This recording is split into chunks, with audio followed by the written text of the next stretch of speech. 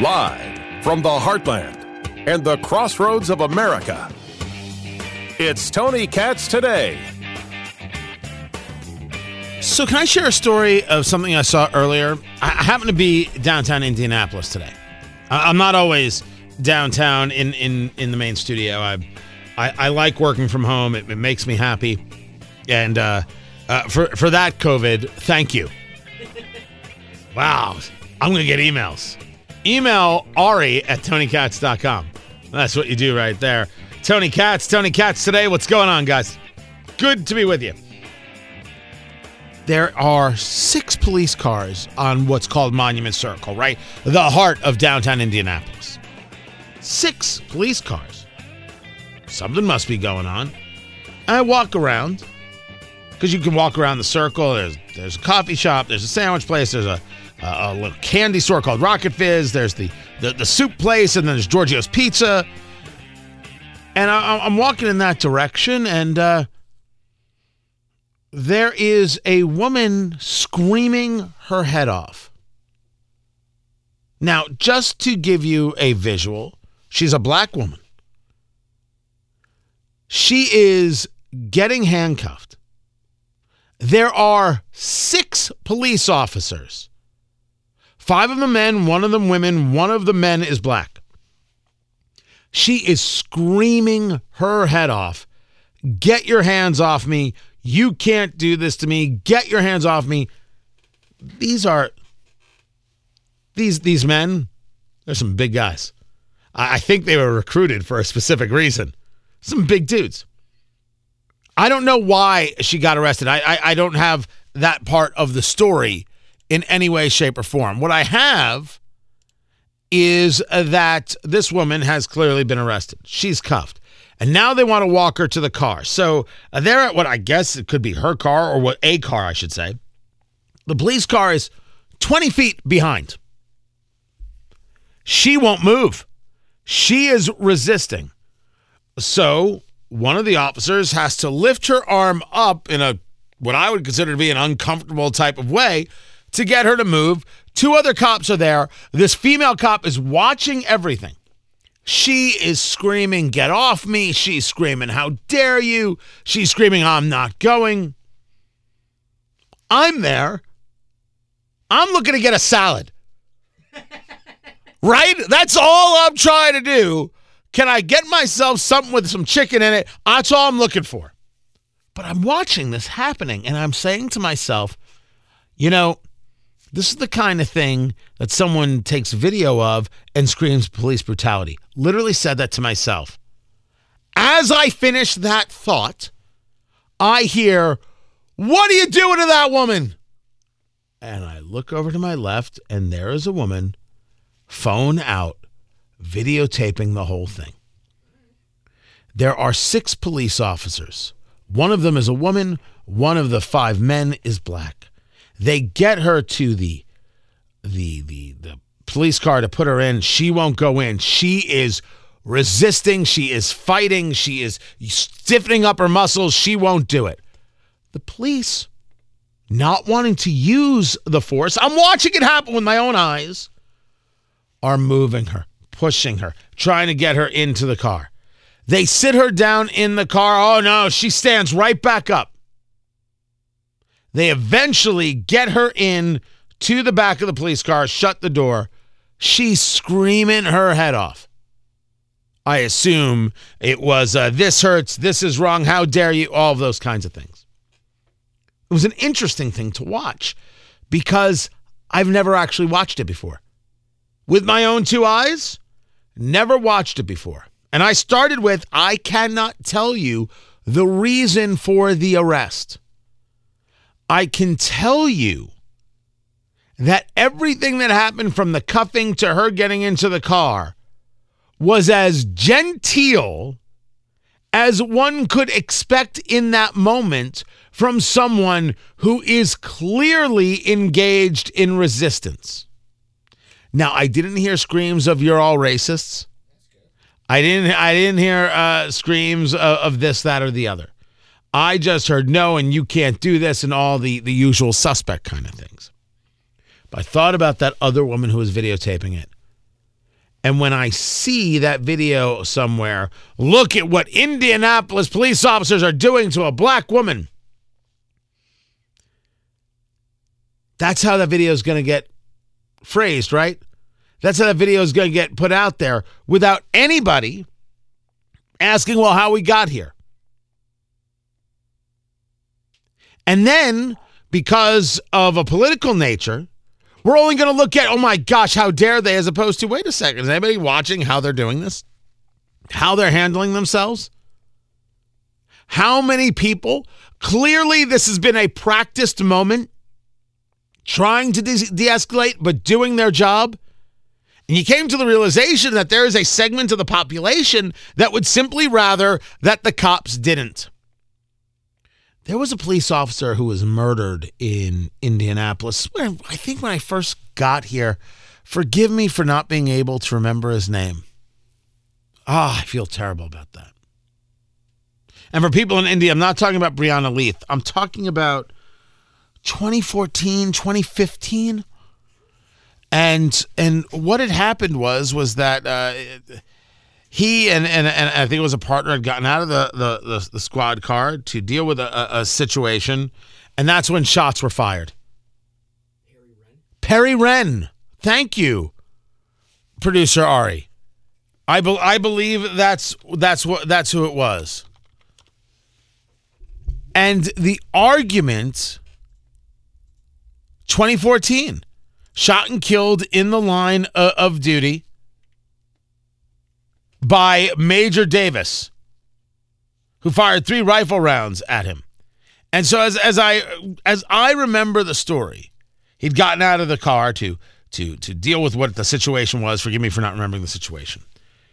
But I clearly remember that the argument in response was, why did he get out of the car? And I said to myself, why did the police officer get out of the car?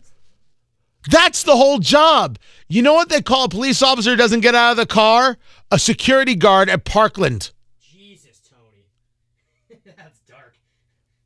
Whatever they call those resource officer at Marjorie Stoneman Douglas High School, that's a cop who doesn't get out of the car.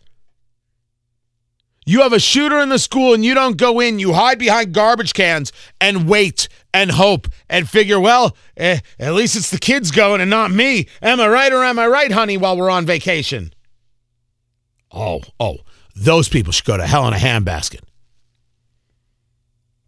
Why did he get out of the car? Was at the time, so this was July of 2014, which means in my career in Indianapolis, I'd been on the air for the grand total of a week. You had a rough first week. That was 7 days. I was on the air here in Indianapolis. But that Jared Fogle, I don't know if it was my first week. The subway, it's Jared Fogle, the subway guy, the child molestation. That was the first story. I was like, okay, I can't do this. I couldn't report on the story. I don't even know how the news guys did it. You shouldn't have gotten out of the car. And I remember at the time saying, that is quite literally the craziest thing I have ever heard in my entire life. I have never heard anything more radical. Oh, was I about to be surprised? Because I have got nothing but the radical for you coming up. It's kind of fascinating. When I say kind of fascinating, it is magnificently horrifying. The depths to which we have sunk in what we find shocking or surprising. The depravity in which our fellow man engages society.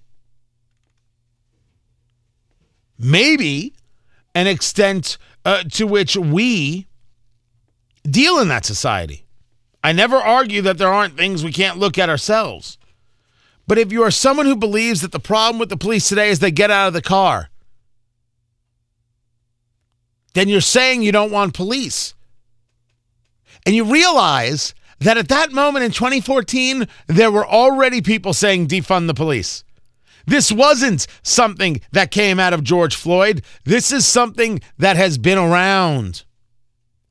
Nothing that we see on the political side is actually new. I've talked about Barack Obama talking about the 99% and the 1%. How is that different from Karl Marx talking about the proletariat and the bourgeoisie? It is not different. It is the same exact conversation, just in a different wrapper. Don't get out of the car. What is the difference between that and defund the police? What's the difference? And I'm here to tell you there is no difference. It's just today's society is far more brazen. When we take a look at Justice Samuel Alito and this draft decision that got leaked about Roe v. Wade, listen to the people who have come out so clearly to say abortion, super awesome, not safe, legal, and rare, which they now want to call safe, legal, and accessible. They say super awesome. They cheer it. They adore it. I'm going to prove it to you. Oh, I got a threefer on abortion, adoption, and bigotry. It's going to blow your mind. I share with you a story from 2014 based on what I just saw a couple hours ago. And I know that the story based on a couple hours ago, this woman being arrested and put into a police vehicle, is going to somehow be called racism and bigotry. The black officer, he's getting called an Uncle Tom. Remember, when you put on the uniform, you're one of them. One of whom? There was a woman there. Uniform doesn't matter. Thus, the dehumanizing will continue.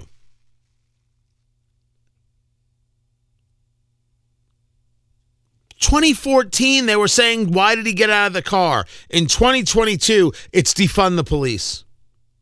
And they said it then, and people said, what the heck is wrong with you? They say it today with pride, and they say it in megaphones and in microphones and on MSNBC. They say it any chance they get, anytime they can, anywhere they are. And you know what some people in the crowd do?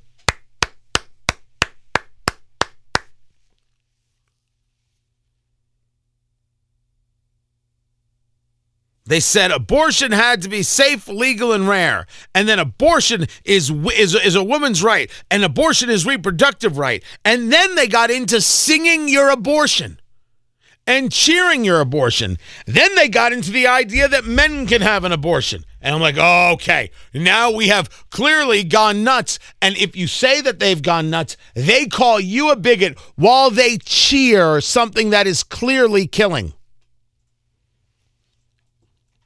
I'm pointing out that what we see today isn't new. And it's time to start recognizing that. And it's time to start speaking very aggressively about these things that we have allowed to fester for decades.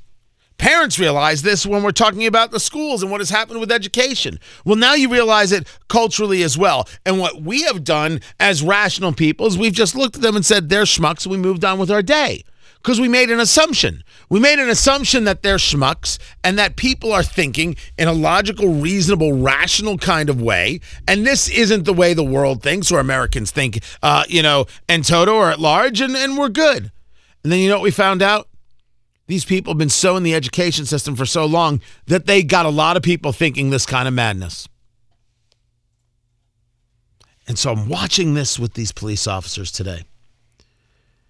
And it reminded me that we got to do a lot better job of speaking out and simply saying no.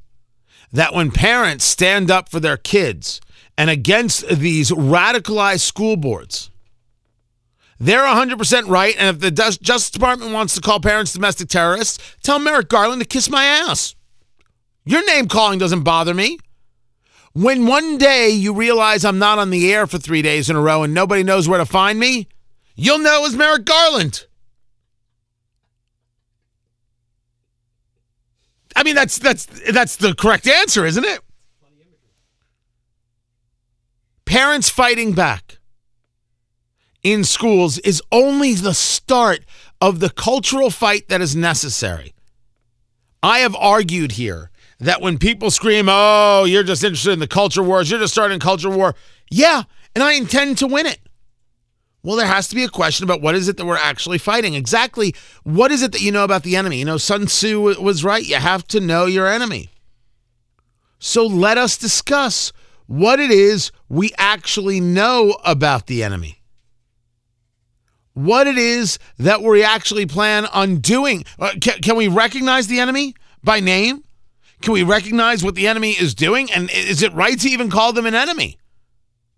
Well, if you're somebody who believes that the police officer shouldn't get out of the car and someone who believes in defunding the police, enemy isn't a bad term. Maybe there's a better one.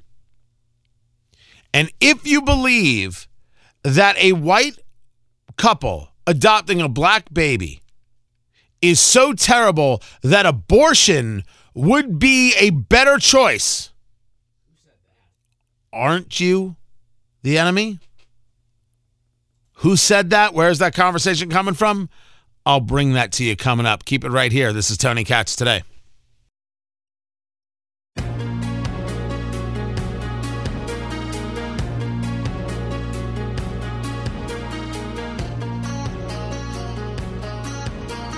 Just in case you didn't have enough to worry about, monkeypox. Happening. Everybody stay calm. What's the procedure, everyone? What's the procedure? Stay calm! Wait. What's going on? Holy crap, I am freaking out. And so you should, Peter. Monkeypox. This is a thing first discovered in monkeys. I think it was in the 1970s in Congo. Or no, it was earlier than that. The first case of humans having monkeypox was in the 1970s. Sometimes can be confused with an STD, like syphilis or herpes. It's pretty ugly stuff. And there have now been cases in the United States, monkeypox confirmed in U.S. this year in a man who had traveled to Canada, which is why I don't go to Canada. That's the reason? Well, you never see me get monkeypox, right? I guess I can't argue with that. So that's good logic. I don't go to Canada. I don't get monkeypox. That's like saying, I've never been attacked by a tiger. That's why I don't go to Canada.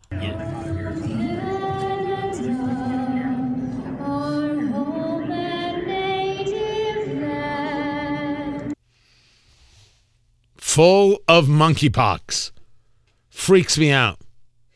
Freaks me out. This is like connected to another story that I'm just trying to learn more about. Indiana, 36 states in toto, has an outbreak of children with hepatitis. Yeah, CDC is looking into it. It's connected to adenovirus. Is this somehow connected to COVID? There's no answer right now. They don't know why this is happening. 180 children, 36 states, have this hepatitis. And they're not sure why. Now that I'm paying attention to. Creepy and freaky. Frightening, really, if you're a parent. Keep it here. We've got more. I'm going to get to that follow-up, I promise. This is Tony Katz Today.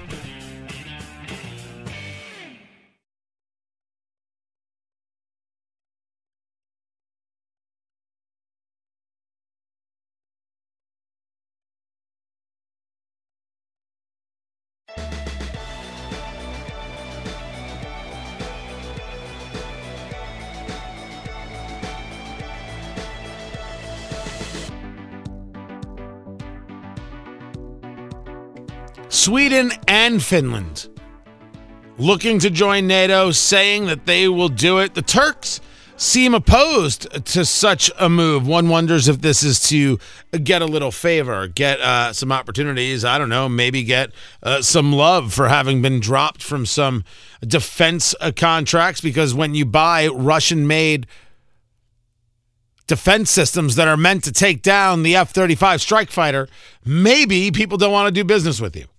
Maybe Turkey shouldn't be a NATO member anymore.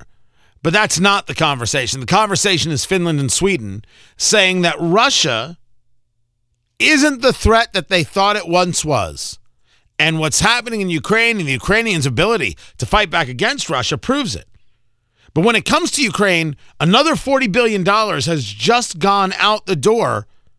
Are we actually getting into nation rebuilding? And should we be? Tony Katz today, it's good to be with you. Representative Victoria Spartz joins us right now. She is from the Indiana 5th District. Full disclosure, she is my representative, my member of Congress, of course, of Ukraine, has been spending time in Ukraine, has been very passionately engaged in the support of Ukrainians against the Russian threat. And I do want to get into the dollars with you, but let's start with Sweden and Finland, their desire to join NATO. What does that say to you, and do you believe that this Turkish resistance can be overcome? Well, I think, we created now a situation which really needs to be rethought. If you're a member of NATO and one child in your country dies, the whole force of West going to come to try to protect you. If you are not, you'll be in a situation that your kids, women, children will be slaughtered and the world will be watching. So I think it's a very dangerous situation because now our United Nations is a dysfunctional organization, so there is no protection. I think Sweden understands, and that it's really in Finland, they are in danger. Russia has a big appetite and can cause a lot of problems. So I think this is all or nothing approach is not a good approach, but I think there is a lot of politics is going to be happening, and I'm not sure if that's going to be the time and, that things can happen to resolve world order and what happens next. But I don't blame them because the situation has been escalated because these presidents were dragging their feet and not really be decisive. If what he's talking right now would have been done a year ago, we wouldn't have had this war. Any delay in an action caused a lot of lives and a lot of money. So being reactive and proactive, that's unfortunate reality. And I think we took a Chamberlain approach. Unfortunately, now we're trying to catch up. But let's go back to that. The idea that when you're not a NATO ally, women and children can get slaughtered is incendiary language in that you're making an argument. I believe you're making the argument, Congresswoman, that the United States should be doing more regarding Ukraine. But there is something to be said for treaties versus, nations we have treaties with versus nations we don't have treaties with. Is it your feel that with the money that has been pledged and the hardware that has been sent, that has not been enough in Ukraine? Well, let me tell you something. I'm not talking about the U.S. I'm talking about international order. It's not just responsibility of U.S. to keep peace. We are a big leader in that. But we need to have a mechanism that country cannot be attacked and people wouldn't be killed like that, and no one can do anything about it. So I think it's a responsibility for us to look. United Nations were created for that reason, and it's not working. So NATO is a different organization. But what I'm just saying, we do not have an entity like that. And I think that had to be discussed because there is no protection right now unless you're a member of NATO. That's why everyone wants to be a member of NATO. And it creates a lot of problems for us, too, and burdens. So I don't know if that's the best structure, but it's a different conversation. As related to, in general, when you're talking about the aid and help to Ukraine, well, let me tell you a few things. I just actually called for oversight committee hearing, and I actually was co-chairing that hearing. Democrats and Republicans agree, ranking member and chairwoman, to do the hearing because I felt we need to figure out what's happened. So, we talk about all these Ukrainian packages from $13.6 billion that we just passed, a few months ago. I could only figure out about 3 going to Ukraine. So I was trying to figure out where the rest are, and I still need to see the numbers. A lot of goes to these international organizations. I haven't seen them on the ground in Ukraine or Poland or anywhere else. They have a big fancy offices, big bureaucracy, and do resolutions. I talked to them and said, no one cares about your resolutions. Pick some items, action items, and get it done. If you cannot get it done, then why do you exist? And I think that is the questions we need to ask because right now the world is getting destabilized. It's not just an issue of Ukraine. It is becoming the Middle East will be destabilized. Europe is getting destabilized. Georgia, Moldova, Poland, Baltics, Scandinavian countries. But let me push back on that. Block ports. I mean, it's a problem. Let me push back on that for a moment. Talking to Congresswoman Victoria Spartz of the Indiana 5th District, the idea that the world is being destabilized, if you and I were sitting over a drink and discussing this on a bar stool, I would turn to you and say, the world has been being destabilized since the beginning of time. There's always a moment when the world is destabilized. Is the argument that there are warring factions and tribal factions and horrors happening every single day in places we don't pay any attention to, or is it the idea that the back and forth is not getting responses because we lack a leadership on a world stage, and your feel is that the United Nations can't do it, so we need to start fresh? Well, I think it cannot do it, but I think there is always conflict, but the scale of the conflict right now is getting very, very material. You have a smaller conflict, but this is, by World Food Program estimate, if we don't unblock ports in Odessa, which on top of all of the bad manufacturing and energy policy, we already had inflation and prices. I mean, I'm a farmer, 4 to 6 times increase on input costs. We already had problems, but now block ports in Ukraine, and Russia and Ukraine pretty much control third of supply of wheat. It's going to destabilize billions of people. It's going to be North Africa. About 24 countries are going to have hunger and failed governments, terrorism and riots and wars. I mean, this is very serious. We're talking large groups of people. And if you know famine and food, it's also a weapon of mass destruction. Russia understands it very well. So I think blocking this port is a big problem right now to world food supply. And David Beasley from Wood Food Program, I just actually posted, had a discussion on CNN. This is attack on the world, and people need to understand that. So it might not come to you and me sitting maybe here quickly, but it will come to some of my constituents because not everyone can afford, all of these fancy places and have a lot of disposable income. Inflation is going to hurt people with low income. It's going to hurt people with low income in my district in Indiana. It's going to hurt people in countries like Africa, in South America, and we have open border, and they will be coming on our side and try to get more benefits. In Sri Lanka, there are going to be a lot of implications of that if world is not watching, is going to be very, very material. So the crisis exists, but the materiality of crisis, it's very significant because it's hard to deal with material crises, and it's moving in that direction. And unfortunately, this administration just start realizing it now. And unfortunately, we're always slow, and slow response and inaction creates higher costs.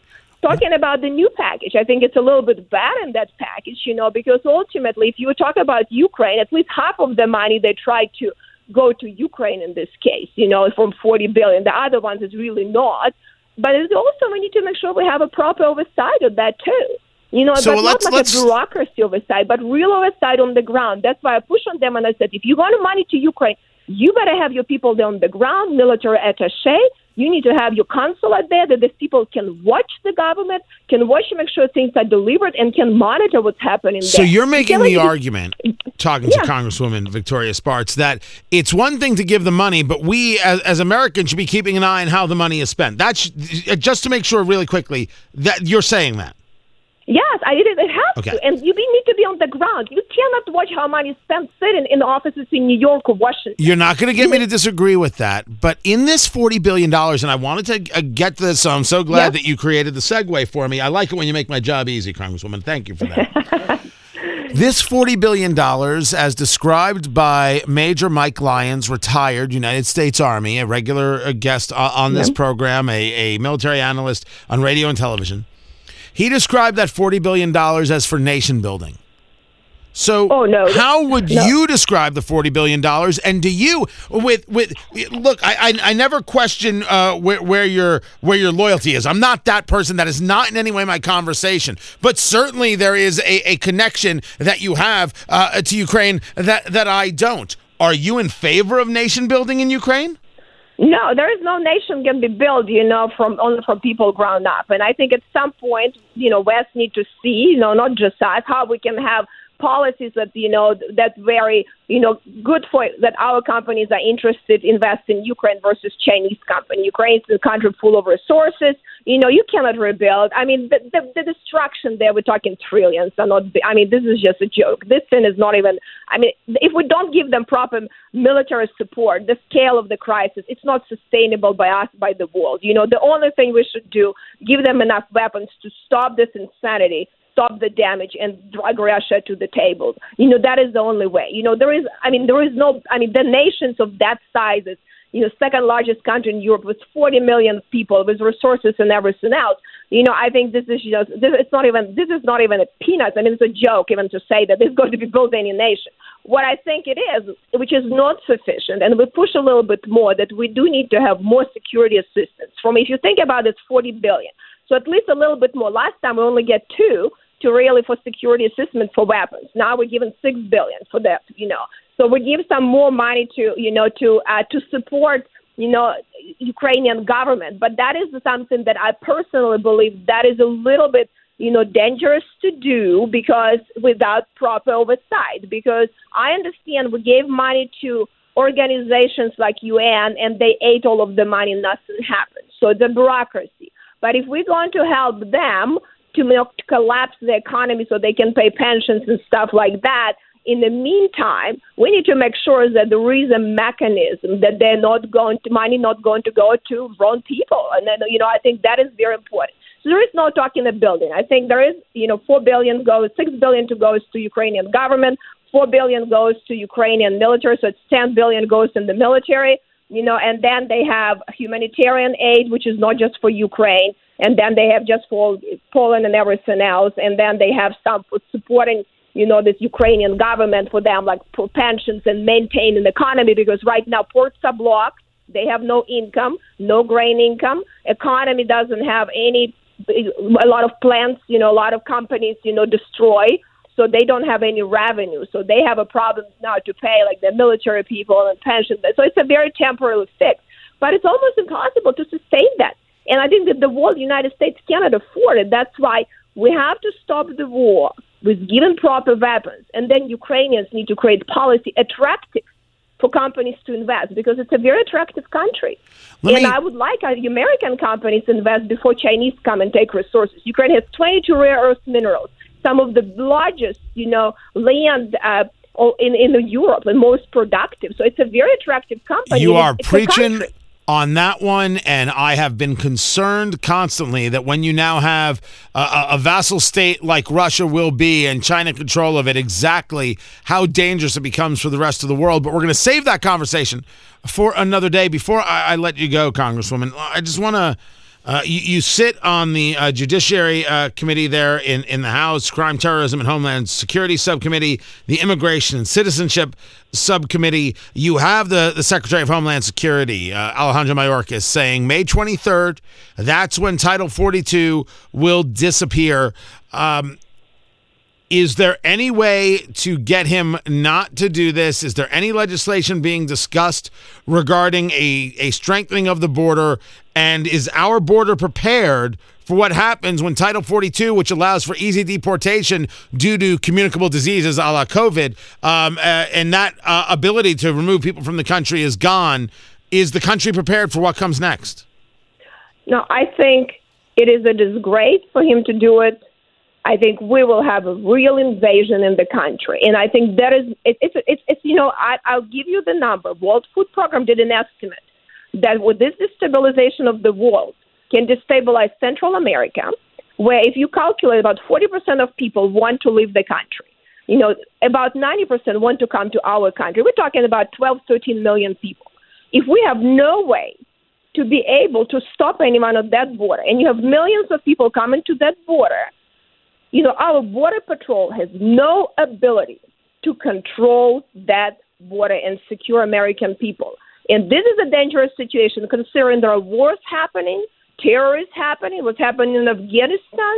To let our Border Patrol to drop the ball on them like that, this is something that we need to have a serious conversation But we also need to get push on the Democrats because they cannot abandon our country. This is a huge national security risk, and we need to continue raising this issue that American people understand that this is not politics. This is a danger to our national security. The same was happening in Ukraine, a danger to our national security, and we cannot be reluctant and dumb, don't believe that countries and Russia and China are not attacking us. So we cannot be stupid. We have to be more proactive, not reactive, and be smarter because they're eating our lunch, and it's enough. We should be better because we're a powerful country with a lot of good people, have too much dumb people running the country and really causing a lot of problems. So I think we have to get together and find some common ground, even get some Democrats on board. I'm going to spend a little bit of time going over how we made a connection in those stories. We will speak again. Congresswoman Victoria Spartz, S-P-A-R-T-Z, spartz.house.gov is where you find her. I appreciate taking the time to be with us. More coming up. I'm Tony Katz.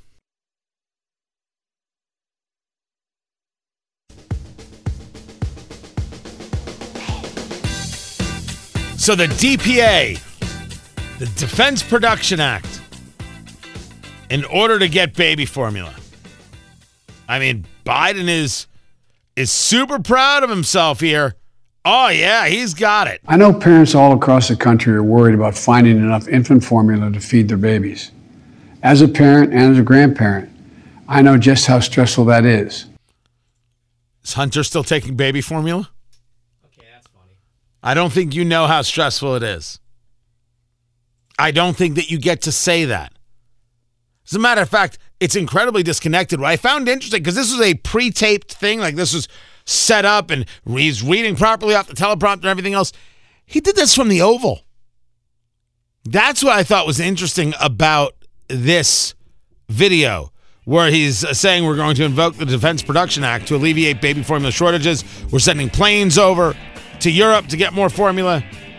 The issue is the monopoly. The issue is the government regulation that keeps one or two people providing the vast majority of baby formula. More competition is the key. Facebook, forget Facebook. Find me at TonyKatz.com and Twitter at TonyKatz. Tomorrow, everyone, take care.